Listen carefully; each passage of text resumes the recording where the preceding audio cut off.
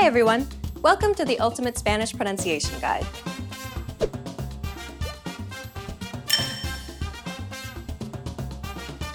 In this series, you'll master Spanish pronunciation.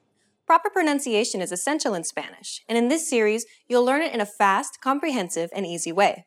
In this first lesson, you'll learn about the building blocks of the Spanish pronunciation system that will help you in future lessons. The letters used in Spanish are the same as the letters you use in English, with the exception of one other letter, and these letters, with accents over them. But be careful not to fall into a very common trap. As you're learning to speak correctly, you shouldn't concern yourself with all the letters. That's right, forget them.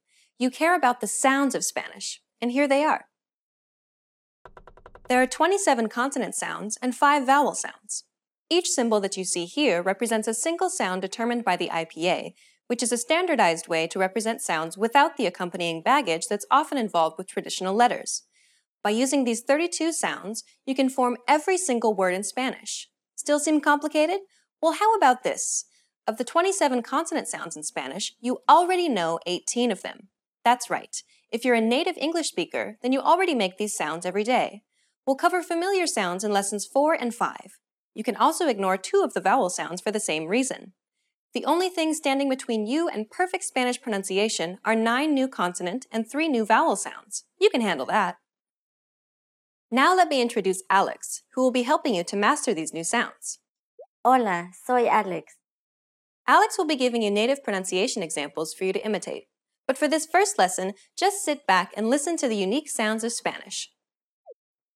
Obtuso, trigo, pollo, cañón, rumbo, bravo, tláhuac, quetzal, ayuno, rata, vehemente, boscoso. In the next lesson, we'll look at the top 5 pronunciation mistakes Spanish learners make. You'll want to make sure not to fall into these common traps. After that, we'll begin going through the vowels and consonants of Spanish. This is your chance to learn how to correctly say all of the words you just heard. We'll finish up the series by covering some special topics that will really make your Spanish sound natural. To close this lesson, here's a question for you. Why is it important to spend time on learning proper pronunciation, even if you're already an advanced speaker? The answer, you will be understood, and this will help you build more confidence as you communicate in Spanish. For beginners, you're creating a strong foundation to build on. And for more advanced students, this is your chance to improve your accent and lose any bad habits you may have picked up. What is the hardest part of Spanish pronunciation? Tell us about it in the comments. See you in the next Ultimate Spanish Pronunciation Guide lesson.